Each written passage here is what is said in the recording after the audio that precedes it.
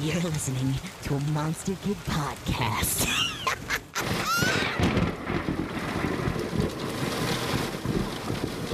We interrupt this broadcast to bring you this special message. How's it going, eh?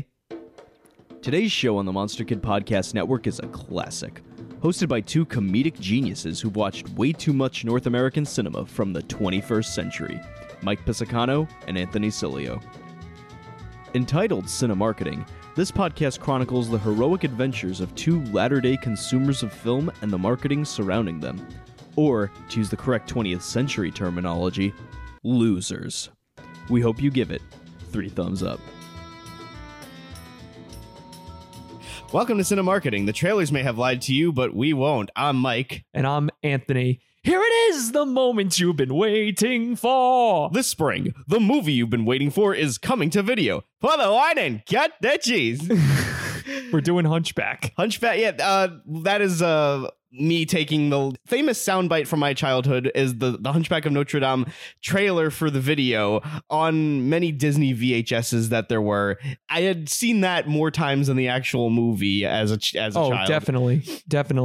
The way that they poured out the line, pour the wine and cut the cheese. Yeah, because it was like the only comedic line in this entire movie. The interesting thing about the marketing for this movie is that for a Disney animated family friendly movie, they really only had like 2 things that they could hang their hat on. It's like, all right, we got the gargoyles and we got Topsy Turvy in order to sell this fucking sacrilegious, violent, retelling of an 1800s novel. Yeah. But anyway, we're getting ahead of ourselves. So I had not really seen this movie that much when I was a kid. I had it on VHS. It was part of my regular rotation, and I never really watched it all that much. I would watch like the first 10 minutes or so a bunch of times and then kind of turned it off. The furthest I ever made it into the movie as a kid was up until the Festival of Fools, when they start pelting tomatoes at Quasimodo and it looks like he's bleeding, and I was like, that's when I turned it off. I'm like, this is too scary and gross and I don't like it. Yeah, I wouldn't. I also had it on VHS and did not watch it much as a kid, but could you blame me? I was like 6. So again, this is not a movie for children. This is the Disney movie for adults. This is the Disney adult movie. Yeah, if only Disney adults latched onto this movie like they did every other, like they did every horrible Marvel movie. But anyway, if more Disney movies were like this, I would understand becoming a Disney adult. I still wouldn't, but to each their own. I'm joking, obviously. But anyway, so for those of you who don't know, this movie came out June 21st, 1996. The birth date of my friend Jack, who had made it known to us that we were doing this episode. He said, that movie came out on the day I was born, like to the day in the year. Yeah, and it's 2 days before my 2nd birthday. It was directed by Gary Trousdale and Kirk Wise. And they had previously directed Beauty and the Beast and then later had directed Atlantis, the Lost Empire. The Dream Team, really. Yeah. The Dream Team. I mean, I think that the reason why they had them on for this one is because Beauty and the Beast was like their first brush with like prestige. It's like you watch these Disney VHS trailers all the time and they always tout Beauty and the Beast. It's like the only movie in the Disney animated history to be nominated for Best Picture. It's you hit a home run with these guys. You have to bring them back. And, they did a bang up job with both of those movies. Yeah. And I think that they put them on here because they had like the high hopes that like this was going to be the more prestigious, like darker movie that like they could try to recreate that magic with. Yeah. The movie stars Tom Hulce, Demi Moore, Tony Jay, Kevin Kline, Jason Alexander, Mary Wicks, and Charles Kimbrough. And I just want to also add, we've said this before, I've heard it say it's pronounced Demi Moore. I don't know if that's true or not, or if that's just like a joke from a Seinfeld episode. Is it Demi Moore or Demi Moore? I mean, I've heard a lot of, even in the trailer announcements and stuff, say Demi Moore. So maybe Demi, not Demi. Yeah, it's maybe we're just like demigod. Yeah, Demi Moore. Yeah, maybe it's just us being illiterate that we think, oh, it's Demi. We just see it written out phonetically. Yeah, I guess that whatever. But yeah, pretty good cast. I'm a big Amadeus fan, so yeah. The fact that Tom Hulce is the lead of your Disney animated movie, where it's like, yeah, it's such an odd choice to just pluck out of. Nominated for the Oscar. You got to get the big names in here. Yeah, and he does Jason his own. Alexander. Seinfeld was huge. Seinfeld was what season of Seinfeld were we in 96? 96 was probably like When was the finale? The finale is probably like somewhere in 98, maybe 98, 99. So it was probably like 6-7 years into Seinfeld at this point. Yeah. The Seinfeld finale was 98. So yeah, this must have been season 7 or Seinfeld or something. Yeah. And then Demi Moore, I mean, it's the 90s. Yep. And Kevin Kline as well. Yeah. And Kevin Kline. Yep. So the tagline for this movie is just so deliciously misleading. Join the party June 21st. Oh yeah. Party this full is a of big party movie. Party full of rape and pillage and genocide and fucking making fun of the disabled and using racist terms throughout the film. Jesus, what a party. Listen, for this movie, we understand that the term that is referred to the Romani people is used a lot in the movie. We're gonna not use the G word. We're not gonna use that word because in recent years it's been said like, hey, like don't. It's not people cool. They don't like it. Even to this day, in its description on Disney Plus, it uses that as a descriptor, which is amazing to me because you have warnings on Dumbo about the crows, which obviously you should, but the fact that they don't have a warning on this, in the description, or they have a warning on Steamboat Willie, like, why? Like, they don't have a warning on this. That this is the movie that needs the fucking warning. Yeah, you know what? Know how Disney Plus circumvented that is they just buried the movie on their service. I did a little experiment. I recorded a video of me going through Disney Plus, looking for this movie just in the categories as they're placed down on the home screen. Any possible category that this movie could feasibly fit into, it is just not in there. 90s Disney. It's like, well, let's go through there. Nothing. You got Lion King, Beauty and the Beast. Don't tell me. They got The Rocketeer in there. Rocketeer. A movie about literally fighting Nazis in World War II. And that's displayed prominently in the made in the 90s Disney 90s page. But this movie I feel like by the way, I want to say I feel like The Rocketeer was a movie that was just a solid mid, and then nostalgia blinded people to thinking, oh, it's an underrated gem. No, it's fucking mid. It's fucking mid. There was a category called based on books, and it wasn't in there. Still wasn't in there. They could have a category called takes place in France. They could have a movie. They have a category called disabled leads. Nothing. They could have a category called movies about hunchbacks, and I think Hunchback 2 would probably show up before this one. Oh, God, and we'll get into that abortion. But anyway, this movie came out June 21st, 96, as we said. It was originally scheduled for Christmas 95, and it was pushed back to summer 96 following the departure of Jeffrey Katzenberg from Disney. Good, get that filth out of there. No, listen, I think that nowadays we have like this. I think every generation has their hateful Disney CEO, and Katzenberg filled that role for the time. But I think looking back in recent years at what Katzenberg's involvement was, and Michael Eisner, is that they were at least taking risks and doing like audacious things that is just not being done by current Disney. The difference is Katzenberg is just an asshole, right? That's the thing. That's what I don't like about him. But when you said we were doing Hunchback, I was pumped because I'm like, oh, this is going to be the first movie where I could talk about Daddy Michael Eisner. Oh man, the best and worst thing that happened to Disney simultaneously. Yeah, I mean, like I said, over the current fuckface that they have as a CEO right now, Bob Chapek, who up until like maybe several hours ago was like on the fence about disowning the Don't Say Gay bill in Florida. Yeah. Well, for those of you who don't know, I'll be really quick. Michael Eisner was CEO of Disney at this time, and he made a lot of great decisions and a lot of boneheaded decisions. Obviously, you'll see it people see it as a net win. He was president for most, if not all, of the Disney Renaissance, and he also, really popularized the idea of, hey, let's release movies on VHS and let's actually make them affordable, right? But it's also negatives because, he made a lot of weird changes to the park. He tried to make Disney World more of he tried to appeal more to teens. He's like, I'm going to put a nightclub here. I'm going to put a scary alien ride. When meanwhile, teenagers want to go. He tried to make it more like Universal. And he also, even though he brought VHS to, more wide prominence, he still kept the stupid Disney Vault idea.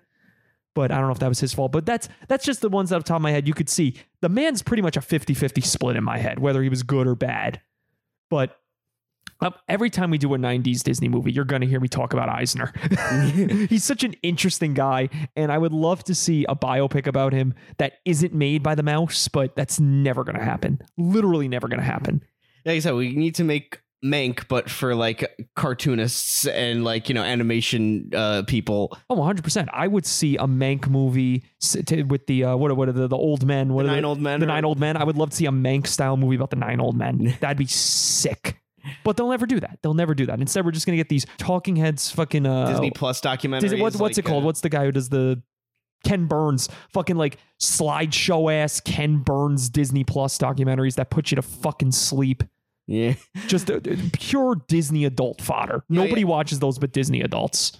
I mean, I think I tried to watch one of those at some point just because like, oh, it was reminding me of like some of like the Disney documentaries or whatever that I watched as a kid on the VHS things. But I'm like, no, these are just like too corporatized and they made a documentary series about Imagineers boring. How do you make Imagineers are the one thing Disney has going for them right now, the one interesting thing, and they made it boring. I don't get how you could do that. Like, what the fuck? But anyway, yeah, it was supposed to come out going back to Punchback. That was a weird tangent. It was supposed to come out Christmas 95, came out 96. Would it have done better as a Christmas release? I have no idea.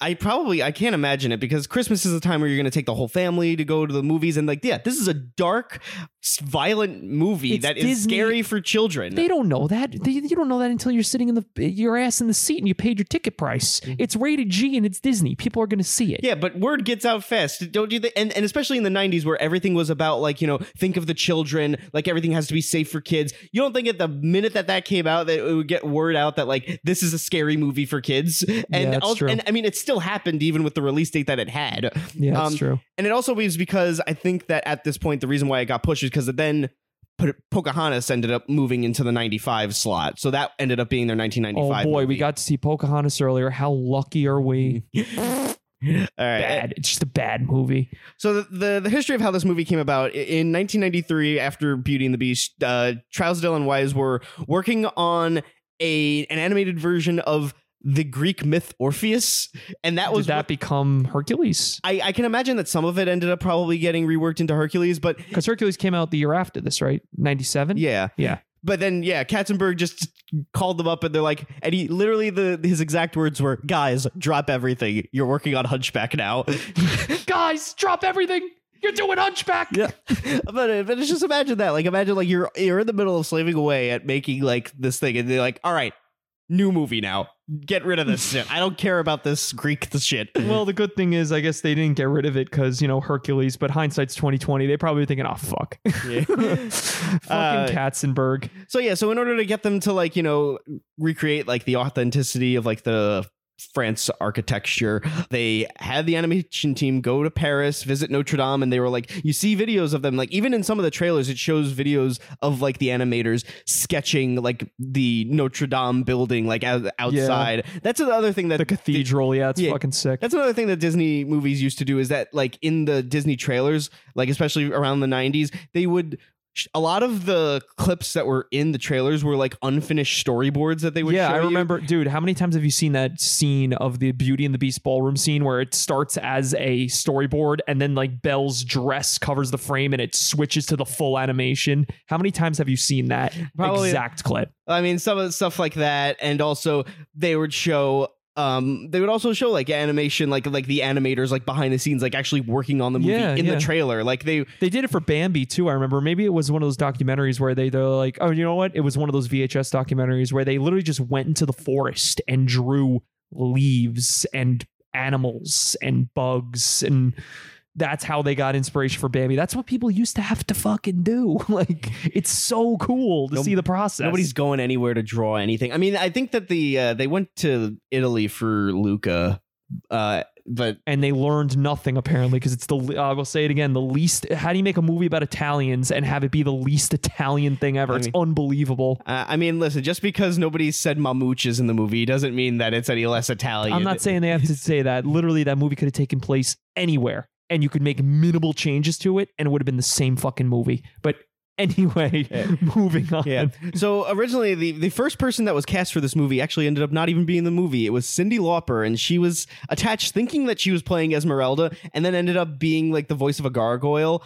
And then because the development for the gargoyles went through a lot of different changes, because they originally wanted them all to have the names Lon, Anthony, and who's the third guy who played Quasimodo in one of those other? It was Lon Chaney, Charles Laughton, and Anthony Quinn, and they were going to name them after those three actors who played Quasimodo, which would have been cool. Yeah, but then they were afraid that the estates of those actors would end up suing, so then that's how they ended up just naming them Victor Hugo after Victor Hugo, and then Laverne. And we were like, where the fuck did Laverne come from? We looked into it.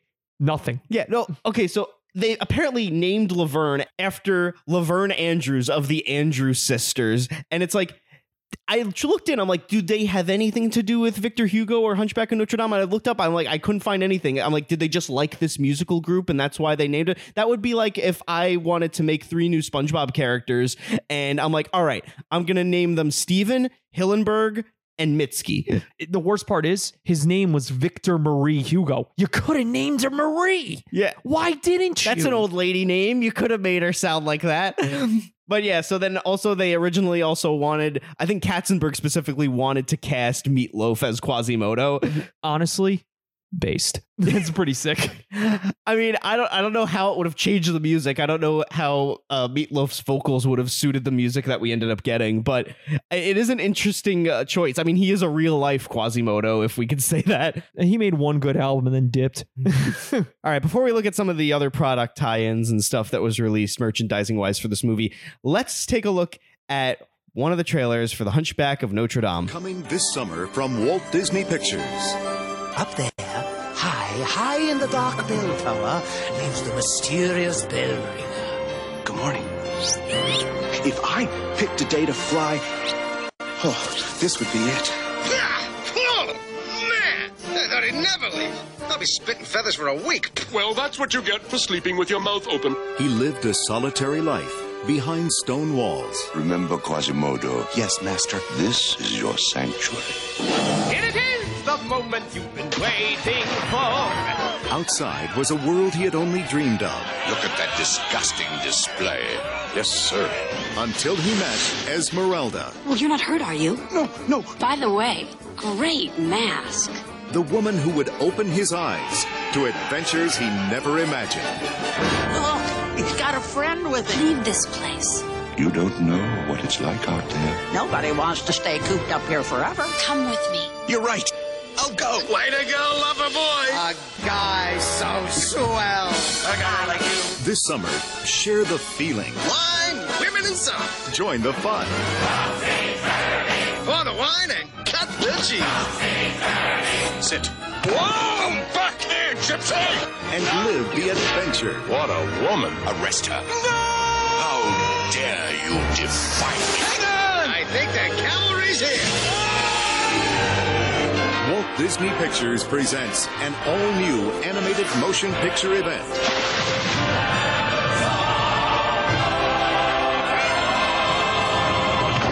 The story of one extraordinary human being She's very lucky to have a friend like you.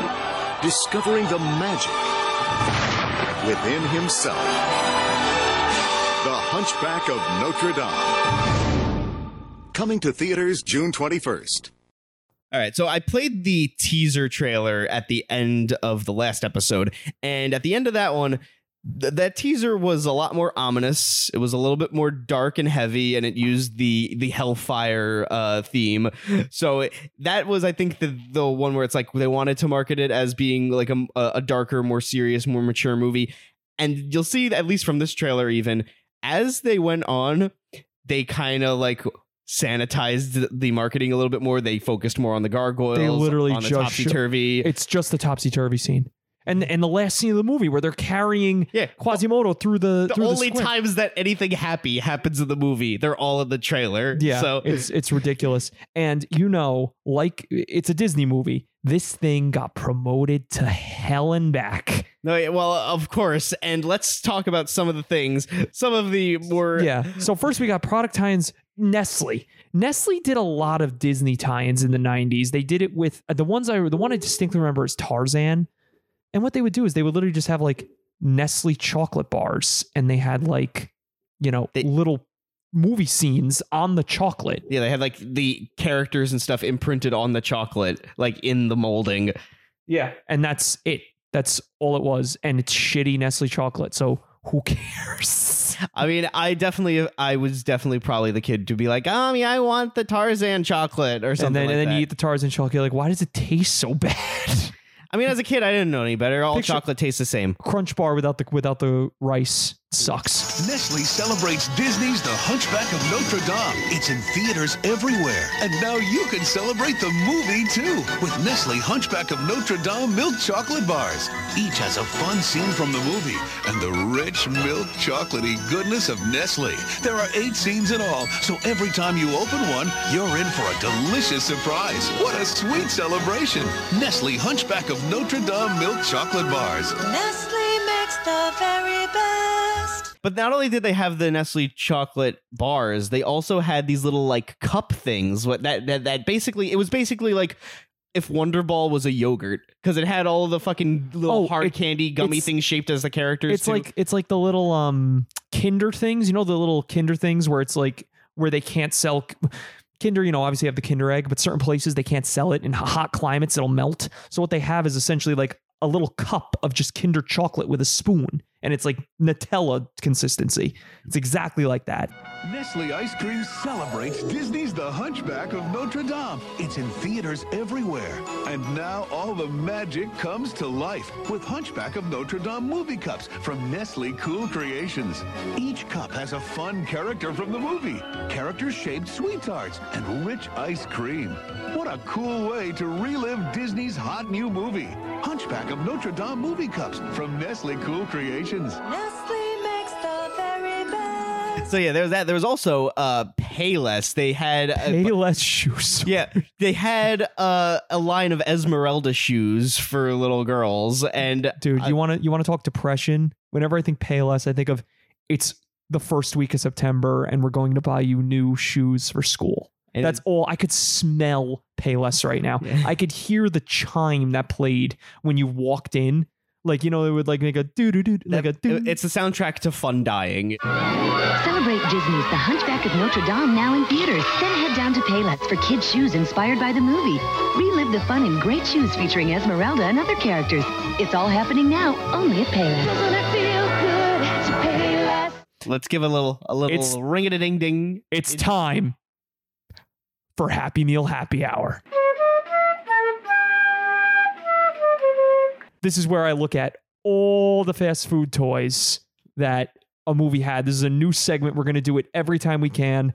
Even though it's called Happy Meal Happy Hour, we're covering every fast food restaurant. Yep. And this is one of the rare instances that had both McDonald's and Burger King. For those of you who don't know, in the 90s, in the late 80s, early 90s, Disney had the licensing rights, or McDonald's had the licensing rights to Disney, and they lost it and decided not to renew, which was very odd. Burger King swept in and picked it up. They had it for the Toy Story. Most notably, they had it for Toy Story, and now they had it for Hunchback. Hunchback was the last promotion they ran for Disney at Burger King because after the theatrical release of Hunchback, they lost the license. McDonald's picked up the Disney license and had it in time for the VHS release. So you have both McDonald's and Burger King toys for Hunchback.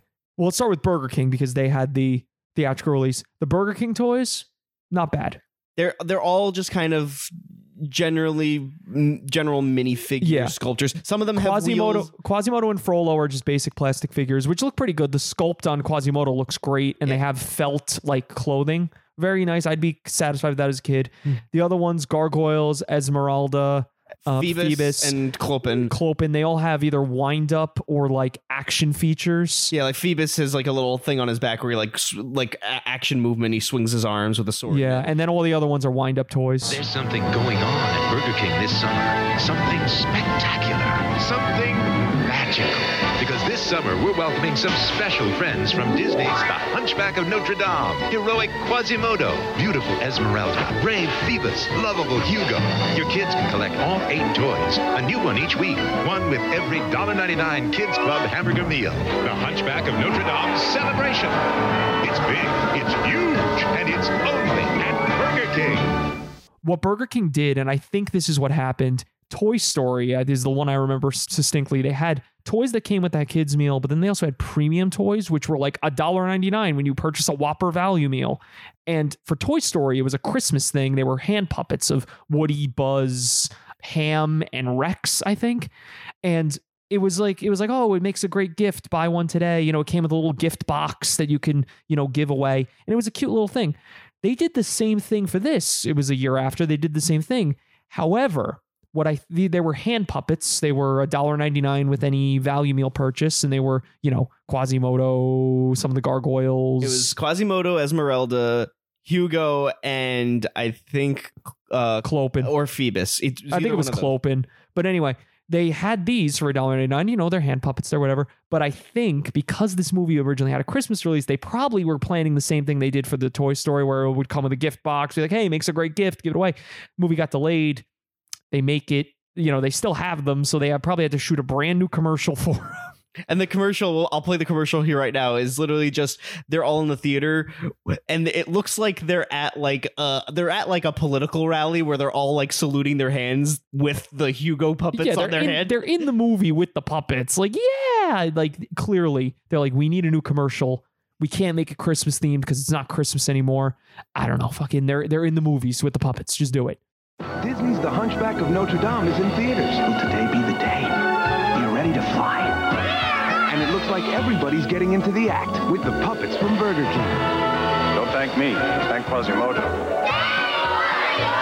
Your kids can collect all 4, only $1.99 each, with any value meal. 3 cheers for Quasimodo! The Hunchback of Notre Dame puppets, only at Burger King. Moving over to McDonald's, there were 2 different ones. There was an American release and a European release, okay? I gotta tell you, the American release is fucking bullshit. These are like sub Wendy's toys for these McDonald's. Yeah, for those of you who don't know Wendy's, we'll get into it when we get to other movies. We've done worst Wendy's. Toys. We did Wendy's when we did Looney Tunes Back in Action. Oh, worst toys. But McDonald's, what do you get? You got a plastic Clopin mask. There's a kazoo. There's a plastic tambourine. There's a fucking scepter that the top just pops off, and it's got Quasimodo's head in it. Yeah, that's the feature, is that it opens. It's like a scary peekaboo toy. Like, yeah, you got a shitty necklace with a hologram in it. Juggling balls, rubber juggling balls that are shaped like the gargoyles, which are probably the best toy out of the thing because the sculpts look really good. They look like they're made out of stone. And then there's a toy we didn't know. We had to look up a YouTube video to see what it actually was because it wasn't shown in any of the ads. It's Quasimodo holding a nest, and there's a bird attached to it, and the bird's on a string. It's literally fucking ball in a cup. Yeah. You have to, make the bird fall into the nest. Yeah, I thought... But the string is too short to make it hard. It's fucking easy. What I thought it was, just by looking at it, I thought that like the bird would get attached to it and there would be a button that would launch the bird off. Like, yeah. The bird would... No, that would make it a cool toy. No, it wasn't.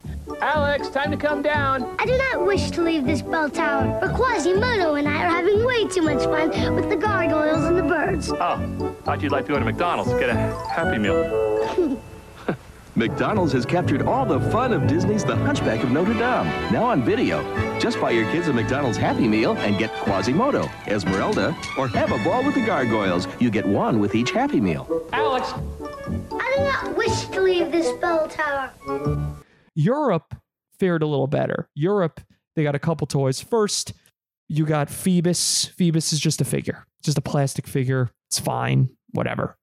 You have Frollo, which has a cape, and his arms are at his sides, and when you press his head down, his arms T-pose, and the cape...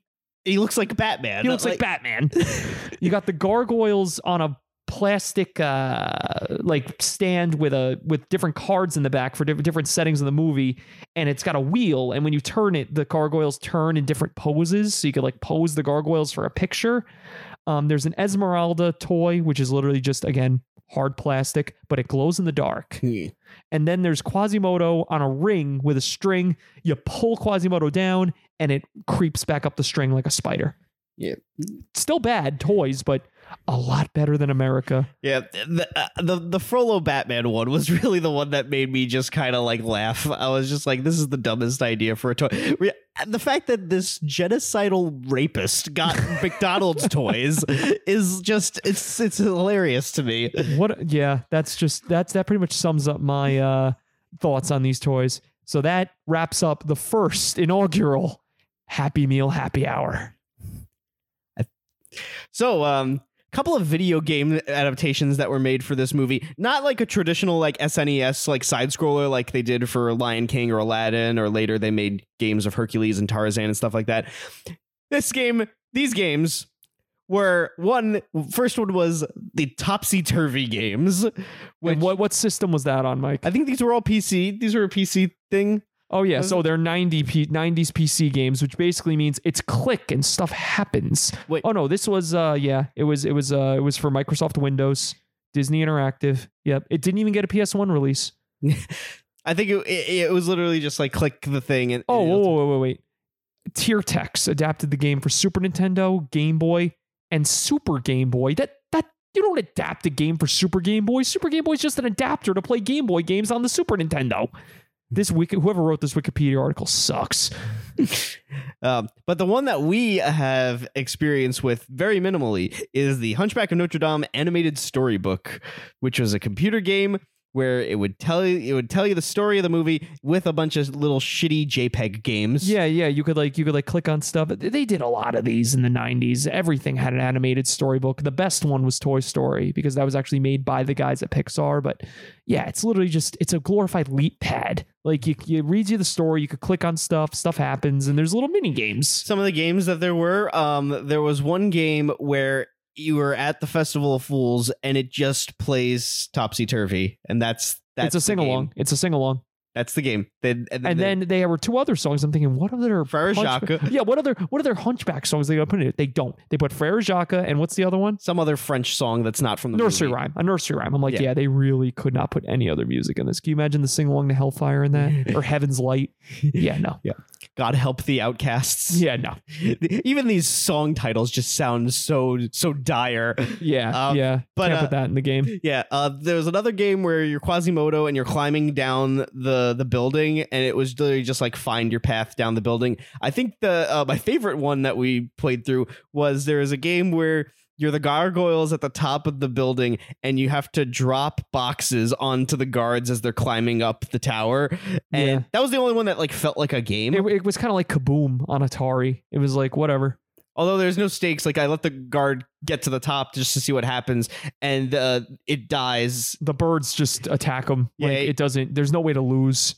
So it's not even a game. It's almost game like requires the ability to lose. It's almost like it's a game for babies. Like, almost. Wow, I would have never guessed. Yeah. There's always something exciting for everyone from Disney Interactive. Introducing Disney's animated storybook, The Hunchback of Notre Dame on CD-ROM. An exciting reading adventure.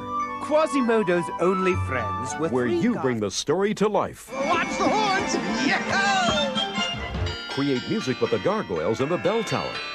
Go to the Festival of Fools. There are challenging activities and plenty of exciting surprises.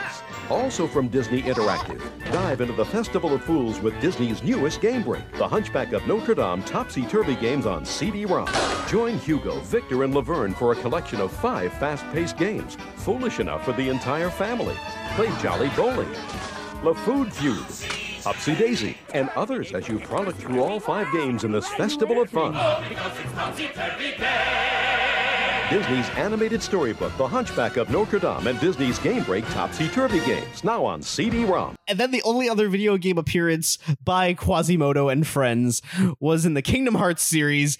It was for Kingdom Hearts 3D Dream Drop Distance. And yeah, it's not even a mainline console like numbered Kingdom Hearts entry. It's a 3DS game. Don't at me. Every Kingdom Hearts game is fucking terrible. They're not good. They're horrible games. Nina's giving us the fucking cross eye off screen. Just give me the stink eye. But yeah, so I guess in this level in Kingdom Hearts, you're Sora and you go into the Hunchback of Notre Dame and you're at the Festival of Fools. And it's at the moment when Quasimodo gets crowned King of the Fools. Do you throw tomatoes at him? I think that it's an escort mission where you have to protect Quasimodo and you have to like save him or something like that. So do you get to beat up Frollo with the Keyblade? I mean, it would be about as stupid as anything that the gargoyles do in this movie, but you know what? Whatever you do, it's less embarrassing than the Little Mermaid level from the second one. So yeah, I think that like as a kid, if I was playing that level, I would think I would rather have my parents walk in on me watching porn than playing that level. Walking in me watching bestiality porn would probably be preferable. Some other things that were released in the lead up to the movie there was an ABC special called Disney's Most Unlikely Heroes. And I don't know anything about this. Mike, have you seen it? I did watch this. It's on YouTube for you to watch. And it's basically, it's like a half-hour long special of a bunch of celebrities talking about their favorite Disney character and how like the underdog characters. Like what were some of the favorites? Gilbert Gottfried talked about the Ugly Duckling from like the Ugly Duckling short or whatever. Pinocchio. There's also, I think they talk about Aladdin and what Simba. Celebrities are in this? Gilbert Gottfried. I think Nicolas Cage. There were what was Nick Cage's favorite? I think you liked Pinocchio. I think that was the one he's talking about. Hell yeah. But yeah, so it was just a thing to promote like Quasimodo is the new unlikely hero of Disney. They're really selling this, aren't they? Tonight, we'll discover some of the unlikeliest heroes you're likely to meet. I'm a real boy. We'll find out who the star's favorite heroes are. Pinocchio. The Ugly Duckling. The Beast. It just might be the fairy godmother. Aladdin's probably my favorite. Jiminy Cricket. Mickey. I love Thumper because that sounded like a hockey player to me. What are you saying exactly? And we'll get a sneak peek behind the scenes at Disney's newest full-length animated feature film. So join us as we visit with some classic Disney characters and find out why they are Disney's most unlikely heroes. And then there was also another making of feature that was hosted by Jason Alexander. It was basically like going through all of the features of the movie, the animation, the music, here's how we make a movie. Yeah. And he's doing his gargoyle voice and he's doing some bits. There was a humorous bit where he talks about like, I play Hugo, the most beloved character in all of Disney history. And then at the end of the special, he gets a phone call. And then on the other line, it's like, haha, we're coming for you, Jason. That's pretty funny. I can't believe Disney did this. See, that's 90s Disney had fucking balls, man. That's that Eisner Disney right there. Wow. Working on Disney's The Hunchback of Notre Dame was an unforgettable experience. I hope I've helped you learn a little bit about the process of animation and all the hard work it takes to produce an animated feature, especially one like this. So on behalf of myself and Hugo, we'd just like to say that... Hey, could you hold it down out there? I'm trying to talk here. Excuse me. Boy, this is unacceptable. Jason Alexander, we've got to talk. You know, man to mouse. Goofy, watch the back. Got you covered. Yep. Donald, check the windows. Okay, Mickey. On behalf of myself and Hugo, I'd just like to say thanks for watching. Jason, open up. I know you're in there. I can hear you breathing. Now you can't stay in there forever, you know, Jason. So before we get into the actual release of the movie, we're going to get to a couple of other things that were spun off from this movie. The worst of all being The Hunchback of Notre Dame 2. I will... That literally, like, you want to talk shit? For those of you who don't know, Disney made a lot of direct-to-video sequels in the 90s for their most popular animated movies. You might have heard of Beauty and the Beast Enchanted Christmas. I think that was the most successful one. But yeah. Or Aladdin Prince of Thieves, or Aladdin Return of the Jafar. Like, I feel like the Aladdin... Well, Return of Jafar, I think, was just the first 3 episodes, the 3 pilot episodes or whatever for the Aladdin animated series, and they just put it together in a movie. But basically they had a thing, I believe it's called Disney Toon Studios in Korea. And basically all they would do is they would outsource all the animation to Korea, and it's very cheap. And it really, really shows. It's a spit in the face to this beautiful film. It is the worst drop off in quality of all the Disney sequels. It's horrid. because I don't think I've mentioned this yet.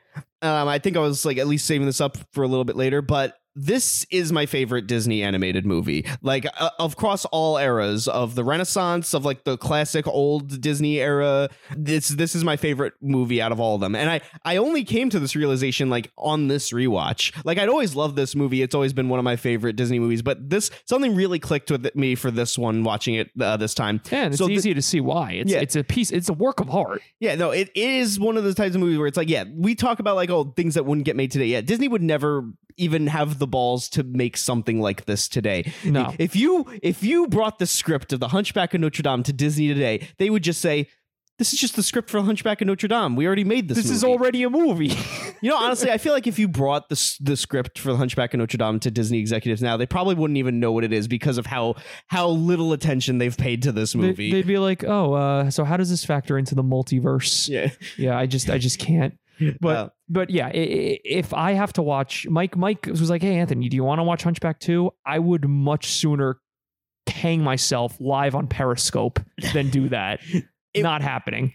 Yeah, like I said, it's the biggest jump off in quality because it goes from my favorite Disney movie, the best Disney movie, to literally of the sequel, the worst movie in the entire Disney lineage, probably. And thanks to Disney Plus, you could just freely watch it. So if you want to, it's an hour long. It's barely a movie. Fun. It's not fun. It's not one of those movies where you're like, hey, let's watch this and make fun of it. I've tried it a couple of times. I've tried to do that with this movie, and it's just so soul crushing. It looks so cheap. All the animation is like sub TV level. It's crayon drawings. Yeah, the music is horrible. Again, going from like the god tier animation and music from this movie to literally worse than fucking Disney Channel pre Ren and Stimpy. Like it's garbage. It's garbage. Yeah.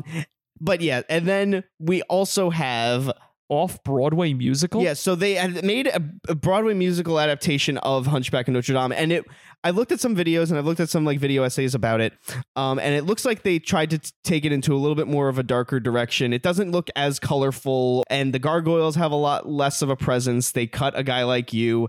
They also like flesh out Frollo's backstory a little bit more, which I kind of don't like because it makes it like, oh, the reason why Frollo hates the Romani people is because his brother was killed by one and he has to save Quasi. Oh, it's like, shut up. Yeah, it's like, why does every villain need to have like a relatable backstory? It's like, this is why Putin really hates the Ukrainians, because a Ukrainian killed his mom. It's like, people can just be racist. That's more realistic than some bullshit like, oh, he was hurt by one of these people and now that's why he wants to commit genocide. Like, you think that's fleshing out a character more, but it's not. It's not. That's the cheapest fucking. I hate that. Yeah. I was intrigued until you said that. Now I don't want to see it. Yeah. Shea Farillis made a video about it. You know that guy? He's the guy on YouTube who has like his profile picture is that blue crab from Moana. No, I've never seen it. You've probably seen some of his thumbnails at least. Yeah, it might have shown up on my recommended. I don't know. You also put here that there's a rumored live action remake of this movie with Josh fucking Gad. Yeah, so I will kill myself live on Periscope. I don't know how far in development this is. There hasn't been anything that has been updated about this project since like early 2020, maybe early 2021. But I think Josh Gad is attached to produce and star as Quasimodo. Again, I really don't want it to happen because all of the live action Disney remakes are like soulless, life-sucking. It's like everything that was great and innovative about the Disney Renaissance movies in the 90s, it's everything that's wrong with Disney movies now, is that they're all just so cookie cutter and they just like, you know, there's no originality and they're just like taking like things that were actually innovative and just like watering them down, and it sucks. And Gad's also producing it, and you're right. In January of 2021, someone asked him about it on Twitter and he just wrote, getting closer and closer. So apparently it's getting to the casting. Literally, there's no cast yet. All we know is that it's going to have the guy who wrote M. Butterfly, David Henry Huang, wrote the script, and Alan Menken and Steven Schwartz will write the music for the adaptation. There's already music here. What do you have to write? They got to write that new song so that they can get nominated for Best Original Song at the Oscars. Oh, God. They also are probably going to have to write some new bullshit. Yeah, they're probably going to have to write some new bullshit songs to, like, you know, pad out the runtime or whatever. My question is, will they keep Frollo a judge, or do they have balls now? Will they make it a priest? See, let's talk about that decision to make Frollo a judge as opposed to being like a priest or an archdeacon like he was in the original story. Very briefly, I told you I told you about this, what I think about this before. They changed him in name only. Everything else, he's a priest. He's literally a priest. That's all it is. Yeah, and even so, it doesn't really even change his motivation. Like, he still like sees himself as being like, you know, a warrior for God and for heaven, and he uses like religion as like his moral fiber. He has control of the church. He says prayers. He fucking, you know, and even back then, I said it before, France at this time, the rule of law was Christianity. That was the rule of law. So even if he was a judge, he was essentially a priest. I think they did it fine. It wouldn't surprise me if they probably had it as Father Frollo, and then halfway through production, we're like, we have to change it to judge, and they just re-recorded the lines. Actions, he is very clearly a priest. I don't think it's a big issue. Yeah. So, and then also one little thing. So we haven't talked about product placement in a while, and there's the only bit of product placement that really in Disney movies that can exist. It's not even product placement. Just it's little cameos, Easter eggs. Yeah, cameos from their other movies, which is also, again, it's kind of like, you know, publicity for their other movies. And there's more recognizable things like this in other Disney movies, like Scar being in Hercules, like he's or some of it. But for this one, it's all relegated to just one scene, and they're blink and you'll miss it cameos. During Quasimodo's song Out There, when it pans out into the village and you see like all the villagers walking by, there's a shot of Belle walking by from Beauty and the Beast. There's a guy holding Aladdin's carpet, and then there's like two guys walking by with Pumbaa like on a stick, like as like, you know, a piece of meat. That's about it. Okay, so before we go to break, right here, you wrote soundtrack. This is a score, my friend. And the score, holy shit, the orchestration. Alan Menken put his whole bussy into his whole hunch bussy into this movie. It's this amazing. No, yeah, this is the best music out of any Disney movie. The opening, literally, it's right up there in my mind with Phil Collins' Tarzan. Oh, I think it's way better. I love the Phil Collins Tarzan soundtrack, but this is just leagues better. Like, we sound like Disney adults right now. No, but listen, like I said, we're not the type of people to like gush about Disney movies normally, but this movie specifically is one that deserves it because this is so unlike a Disney movie. It's got choir, it's got church choirs, it's got full orchestra. Well, four orchestras are not. No, it's so audacious and ambitious, and like the type of stuff that would not get greenlit in Disney. I'm amazed that it even got made. And people like to complain about Tom Hulce's voice, like singing voice in it, but I think he's fine. No, I think I kind of like the roughness of Quasimodo's singing voice. Like, it makes him feel more real and a little bit more relatable and human. I don't want fucking, you know,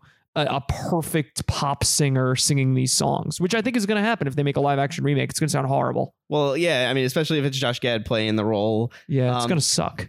But yeah, like I think The Bells of Notre Dame is probably, I think it's better than The Circle of Life as an opening to a Disney movie. Like, some of the crescendos that happen in these songs, I'm like, God, I need a fucking cigarette after some of these songs. Just the opening, like, it's the perfect opening. Just the end, like, we've said it before. If the movie starts and there's no title, and then like 3 or 4 minutes into the movie they show the title, it's a good movie. Yeah, the longer that it takes for the title to come into the movie, the better the movie is. Yeah. But this one, just the title coming in, and it's like just the crescendo, the bells of Notre Dame, and the fucking choir. Yeah, dude.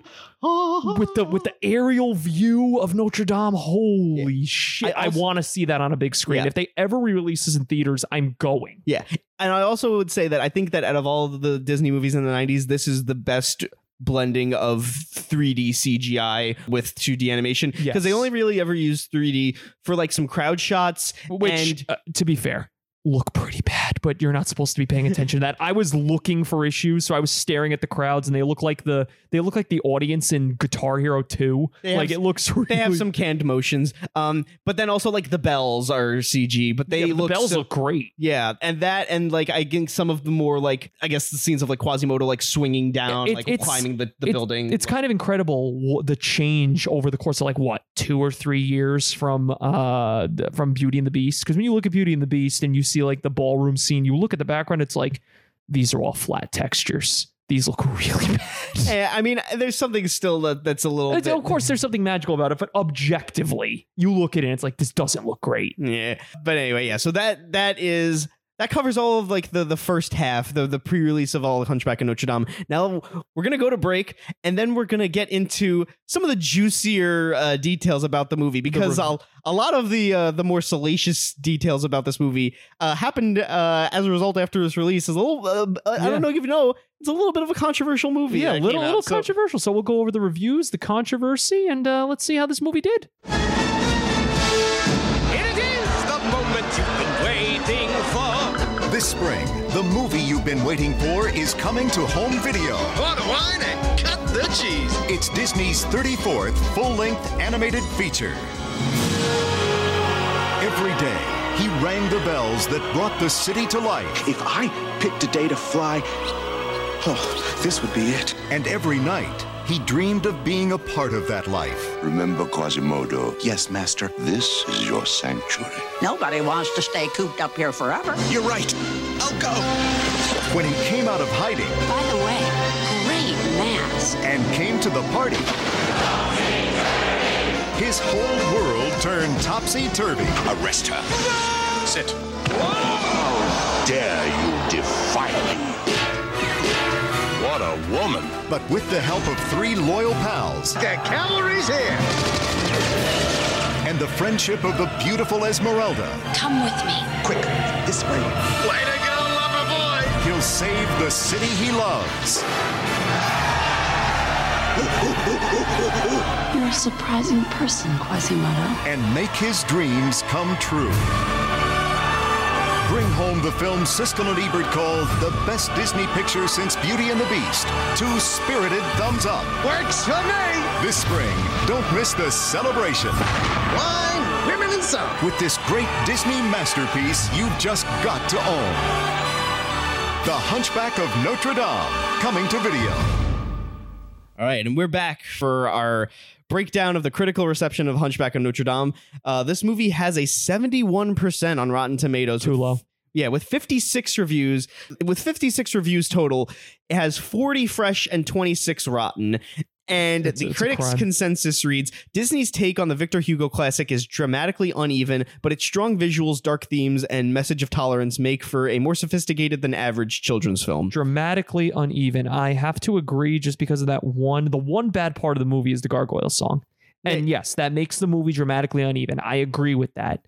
I think that consensus is perfect. I still think the percentage is too low. This has to be high 80s. Yeah, and it's also a movie that it's like, even if you don't like the movie, like, you have to respect the risk, like the balls of this movie, like the audaciousness of it, the audacity of this bitch. Yeah, and like I said, the gargoyles are very annoying, and they're not funny, and they kind of ruin the tone of the movie a lot of the times. But I will say, at least I can make my peace with them a little bit, because they're segmented off enough from the more dramatic stuff. Like, the only things that they do, like, during like actual dramatic scenes that like ruin the comedy ruins it is, like, I think during Heaven's Light, when they're making like stupid faces in the background as Quasimodo's singing like this beautiful song. Yeah.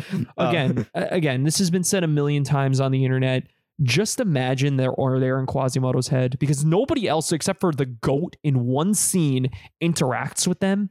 And even the battle at the end, yeah, they fight the whatever, but that could be Quasimodo doing it and just imagining it's them by his side. Just imagine they don't exist. They're only in Quasimodo's head, and it's fine. It's fine. I mean, cut out the Gargoyle song. This movie could have easily been 100. Yeah, I mean, even if they are fake, like, they're still annoying, and I still gotta sit through them. I know. Annoying. I'm just saying, but it makes them slightly more bearable if you just think this is Quasimodo's way of coping with zero human interaction besides Frollo. Yeah. And I will say, like, yeah, they're kind of annoying side characters that ruin the tone of the movie. But I could also say that about Timon and Pumbaa or Mushu or like any of these other like side. Yeah, they're the worst part of all those movies. Yeah, they really are. I think Pumbaa was the first Disney character to ever fart on screen. He was. Yeah. In this very operatic, like, mature movie where a character dies. Yeah, a character dies in front of us, and we're really sad about it. And then, like, the scene after, it's like, yeah, the stupid kid humor about farting and whatever. Anyway, On Metacritic, this movie has a 74 out of 100 with 29 positive reviews and only 5 mixed. No negatives, just mixed. Yeah, again, like I don't think anybody could hate this movie. Like like you could probably be frustrated by it at worst, but like it's a respectable movie. The best review says, if The Hunchback of Notre Dame isn't for younger kids, it's an ambitious, often stirring film that's easy to recommend for just about anyone else. Jay Boyer of Orlando Sentinel gives it a 100 out of 100. Which is a very valid review. Yes, if it's not for kids, you're gonna love it. Yeah, again, I think that's also the trap that this movie fell into, is because it's like, oh, it's a Disney movie, so I got to be able to take my kids to see it. It got a G rating, and they pushed hard for that because the rumor is this was very close to being PG. Yeah, I can't believe it was G. No, yeah, I cannot believe they say hell like and multiple times and damn, like I literally think they paid someone off at the MPAA. It's like, listen, guys, we're Disney. If this is PG, we're going to lose so much money. You need to make it G. Yeah, back then when PG... Katzenberg slipped a couple $1,000s to the MPAA. Like, guys, come on. Yeah, back then when PG actually kind of meant something. Nowadays, like the Minions movies are rated PG. And yeah, kids could just get into PG movies. It doesn't even matter. PG just means, it's got a couple fart jokes. G literally is like early childhood. G is like, this is a baby movie. I can't even think of a movie in the past like 15 Paddington? years that... I think even the Paddington movies are probably PG as well. Is Paddington PG? Wow. It pisses me off that they don't show MPAA ratings ever. It's PG. I cannot believe this. Yeah. Wow. But I think that at this point, I think PG now has just taken over the reins. Is like, all right, this is the children's movie one. Like G kind of doesn't even exist anymore. Yeah. Yeah. I literally, if G comes out, the last movie I saw in theaters that was G rated might have been The Artist. I don't even think that was probably a PG-13 movie. They probably said like some like light swears. They didn't say anything. It's silent. There was probably they were smoking in the movie. That's a PG-13. Oh yeah, The Artist. Oh, PG-13. Yeah. But anyway, so the worst review says The Hunchback of Notre Dame ultimately misses its target as it's more likely to find acceptance with an older than average Disney crowd. Marjorie Baumgarten from the Austin Chronicle, 40 out of 100.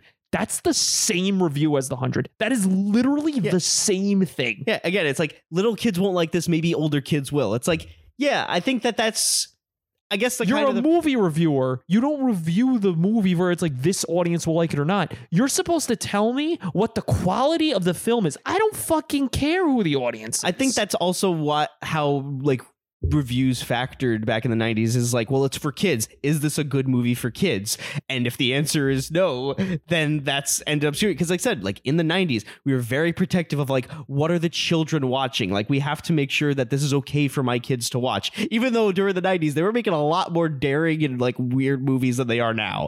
I agree. They made this, even if I don't like it, they made Pocahontas. That was a bit daring. Tarzan's a little scary. Tarzan's pretty dark. Yeah. I mean, Hercules after this is a little bit of a 180. Like Hercules is a kid's movie. Like that is a kid's movie. 100%. Yeah. That I think that makes sense, right? That tracks. After releasing this, they're like, fuck. Like we need to lighten it up a little, guys.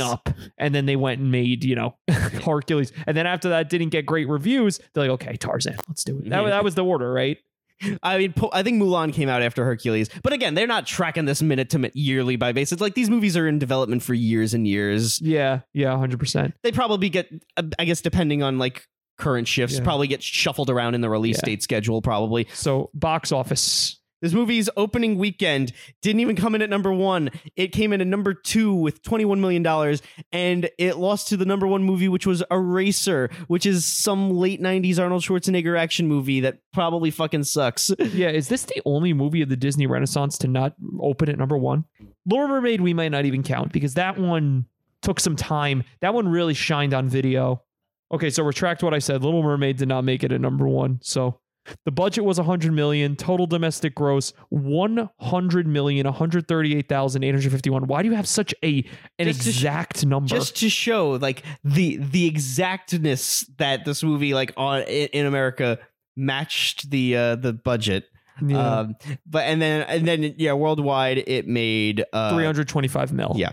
Which good show. Yeah. Probably again not one of the higher grossing movies. And probably not, but they probably wanted to make a hell of a lot more. Yeah. And let's get into some of the things that might have caused this movie to, flounder a little bit. So first of the controversies, the descendants of Victor Hugo were offended by the over-commercialization and the sanitization of Hugo's original novel, and also for neglecting to credit Victor Hugo on the posters of the movie. Listen, this is Disney we're talking about here. This is first of all, this is in the public domain, okay? This is the public domain, so you can do whatever the fuck you want with it, right? And did you see Carlo Collodi's estate going, hey, you didn't put his name on Pinocchio? No. Shut up. Like, just shut up. Yeah.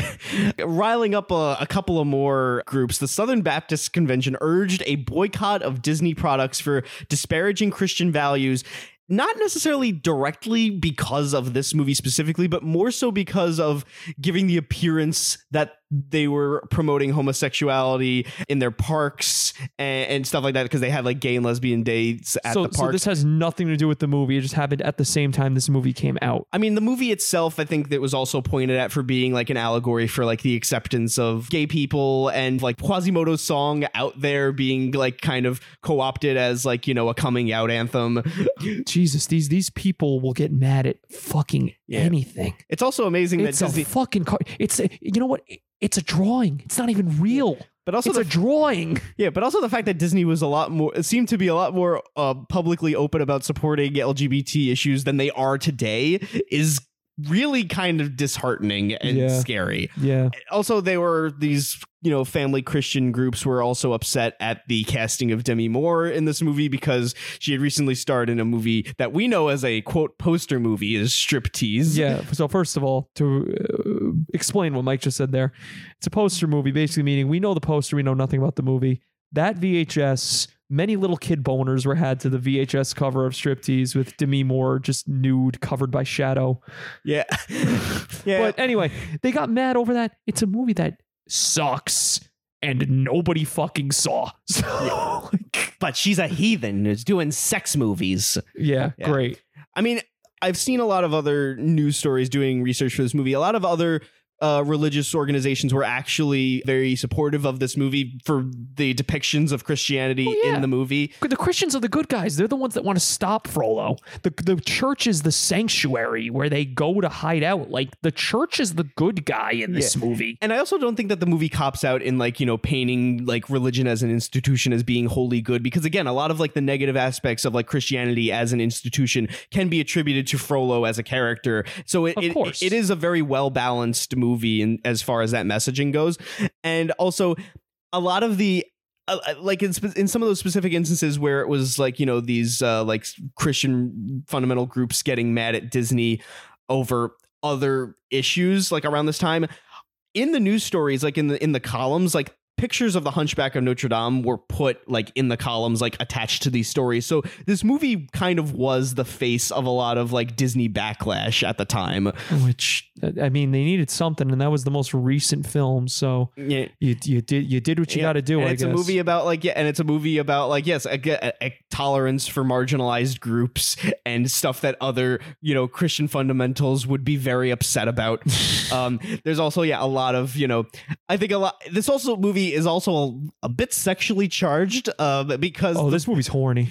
The villain's entire motivation is, I want this woman to fuck me, and if she doesn't, I will literally kill her and her entire race. Like, nobody was incelling harder than Frollo. Yeah, he's right up there with Gaston. I feel like Frollo and Gaston, number 1 and 2 of like Disney simps. Yeah. As this movie came out, a lot of the Disney animated movies fared pretty well around the Oscars, specifically in the music categories. And so much so that Disney had a fucking stranglehold over like the best original song and best original score Oscar for quite a number of years. Little Mermaid, Aladdin, Beauty and the Beast, and Lion King all won in those categories. And it got to the point where the Academy was so irked about the Disney just having this like streak that they made up a fucking new category: Best Original Score Drama and Best Original Score Musical or Comedy. They Golden Globes'd it because they were like, all right, we'll put all of the Disney movies in this Best Original Musical or Comedy category that doesn't matter, and then we can give the drama scores to the movies that we actually want to award. And so the first year that they enacted this was 1995. Pocahontas won that category, as they had probably, you know, expected. But then as the decade went on, Disney just kind of stopped showing up in these categories. Hunchback was nominated for the Best Original Score, Musical or Comedy for this year, and it lost to Emma, the Gwyneth Paltrow 1996 adaptation of Emma.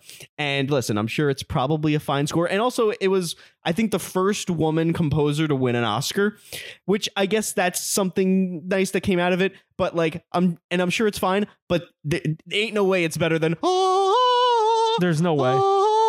There's no way. There's absolutely no way. Yeah, if any movie of the Disney catalog deserved to win a score award, it would have been this. At the Golden Globes, this movie was nominated for Best Original Score, and it lost to The English Patient. Name a song from The English Patient. I dare you. Name a musical cue from The English Patient. You fucking can't. The Seinfeld theme, because that's the only thing I know about The English Patient, is the scene in that episode of Seinfeld where she gets dragged to see The English Patient. This movie also, fucking crime, was nominated for a Razzie Award for Worst Written Film, grossing over $100 million. They just made up categories and they just did not care. The winner of this award was Twister. Twister's fine. And The Hunchback of Notre Dame was nominated alongside A Time to Kill, Mission Impossible, and Independence Day. Okay, the only bad written movie there is probably Independence Day. Yeah, like Mission Impossible is fine, and like, I've never again, seen A Time to Kill, but it's like a Bond movie, right?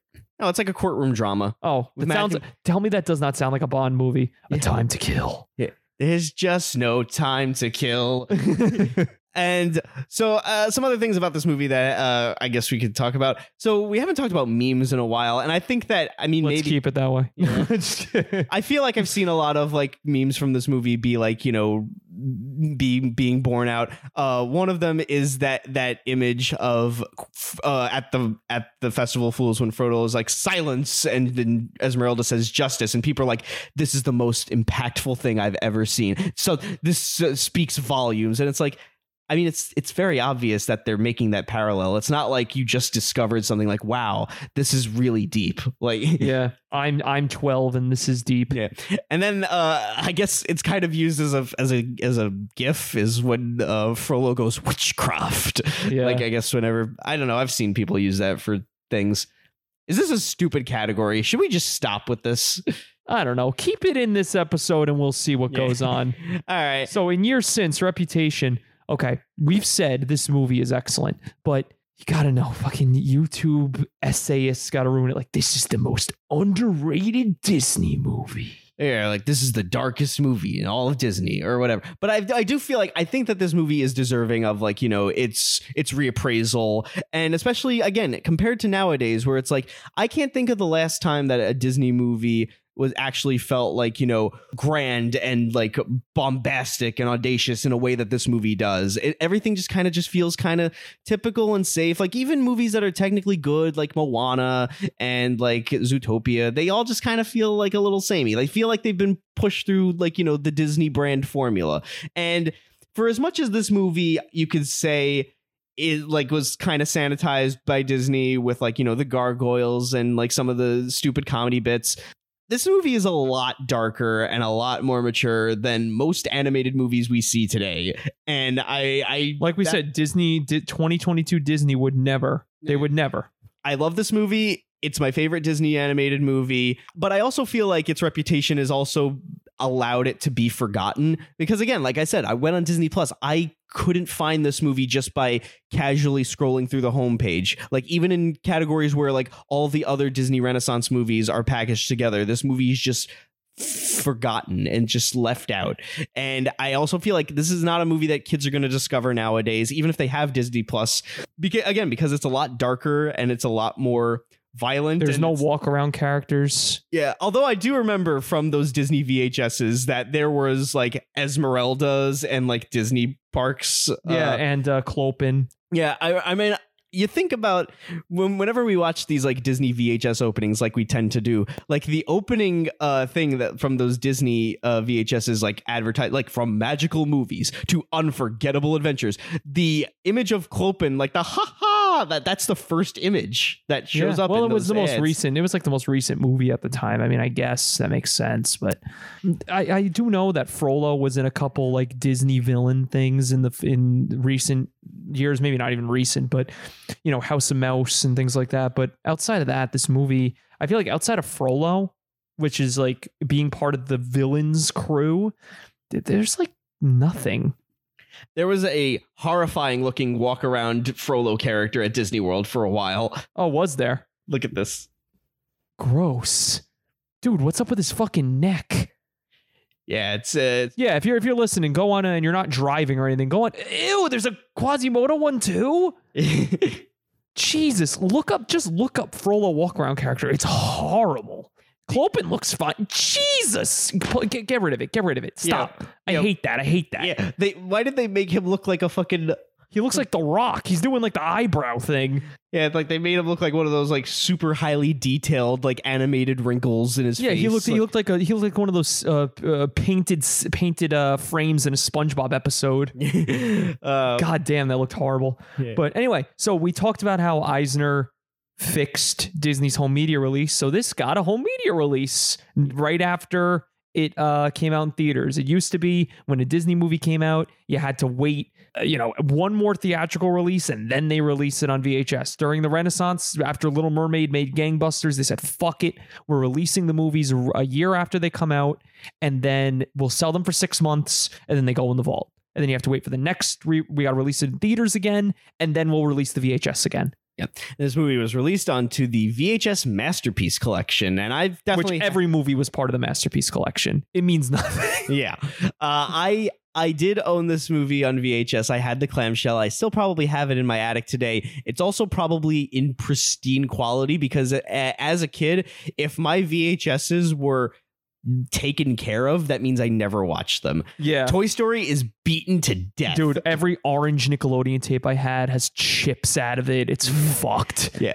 This movie though, I could probably maybe if I went, I maybe probably could get like $80 off of eBay out of this. And it was also released on Laserdisc in March of 97. Disney in the 90s did release, in the 80s and 90s did release quite a few Laserdiscs, which I fucking want this on Laserdisc. You have Toy Story on Laserdisc. Yes, you gave me the gift of Toy Story on Laserdisc. You just got to get a player. Yeah. They're a pain in the ass because most of them don't work anymore. But, if you could get a refurbished one, they're a couple $100. Yeah. You got to search estate sales for them now. Yeah. This movie was also released on Blu-ray.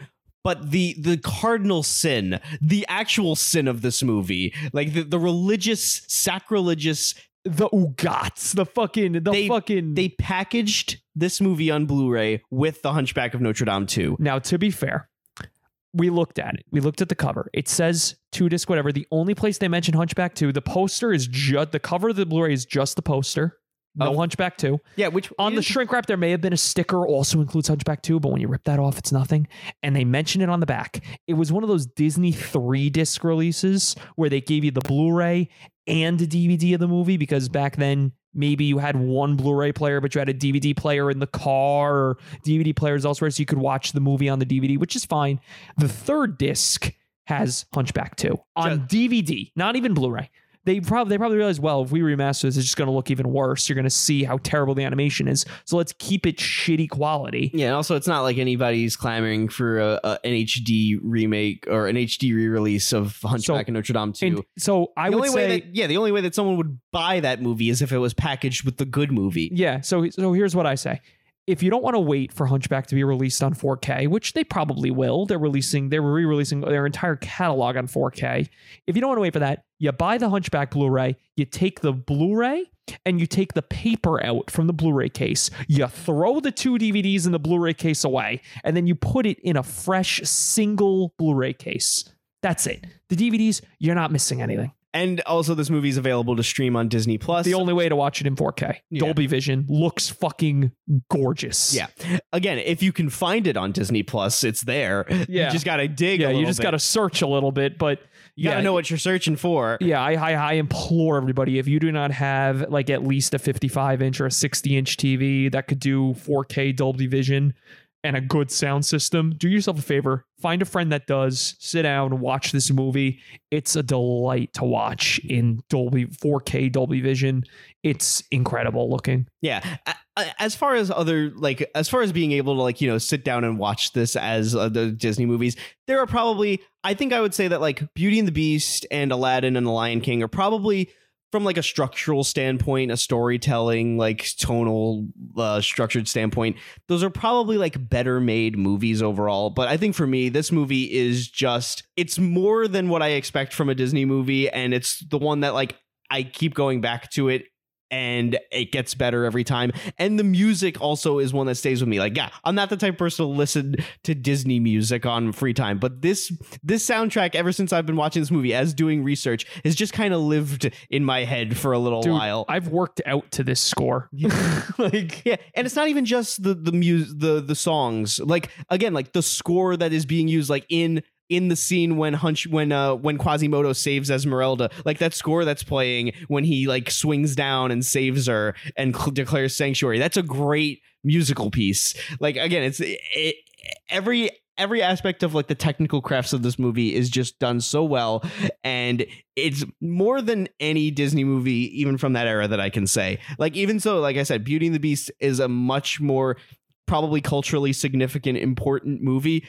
And I've watched it again recently, and it is very good. And I think that it does, hold up very well. But this movie is just, for me, this is my favorite Disney movie. This movie's king shit, basically. Yeah, I don't think I could say it enough times that this is my favorite Disney movie. But anyway, let's go on to the poll question.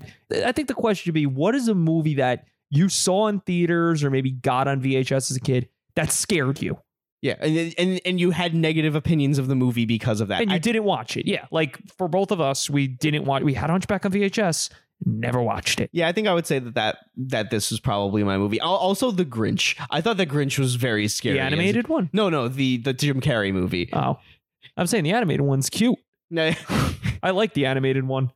But anyway, so poll question from last week. So Mike fucked up and forgot to read the poll question last time during our Jackass episode. So first of all, let's go over the poll for Looney Tunes. What was the question for Looney Tunes? So the poll question that we had for Looney Tunes Back in Action was, we decided, what is your favorite pairing of Looney Tunes characters? What's your favorite Looney duo? And the poll options were Bugs and Daffy, Roadrunner and Coyote, Sylvester and Tweety, and Bug/Villain. And that was the one I voted for just because I like Marvin the Martian so much. But the winner of that poll ended up being Bugs Bunny and Daffy Duck, which respectable. Yep. If it was Sylvester and Tweety, I was gonna fucking riot. Yeah.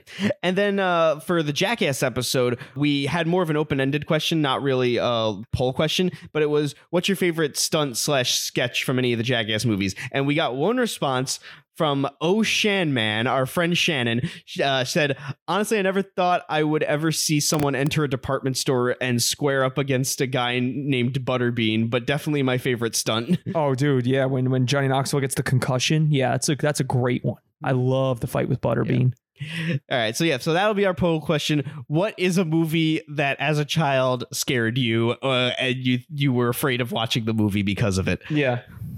All right. And so let's close this out. What are your thoughts? What is your final rating out of 10 for both the movie and the marketing for The Hunchback of Notre Dame? I'm going to start with marketing. The marketing's solid 2.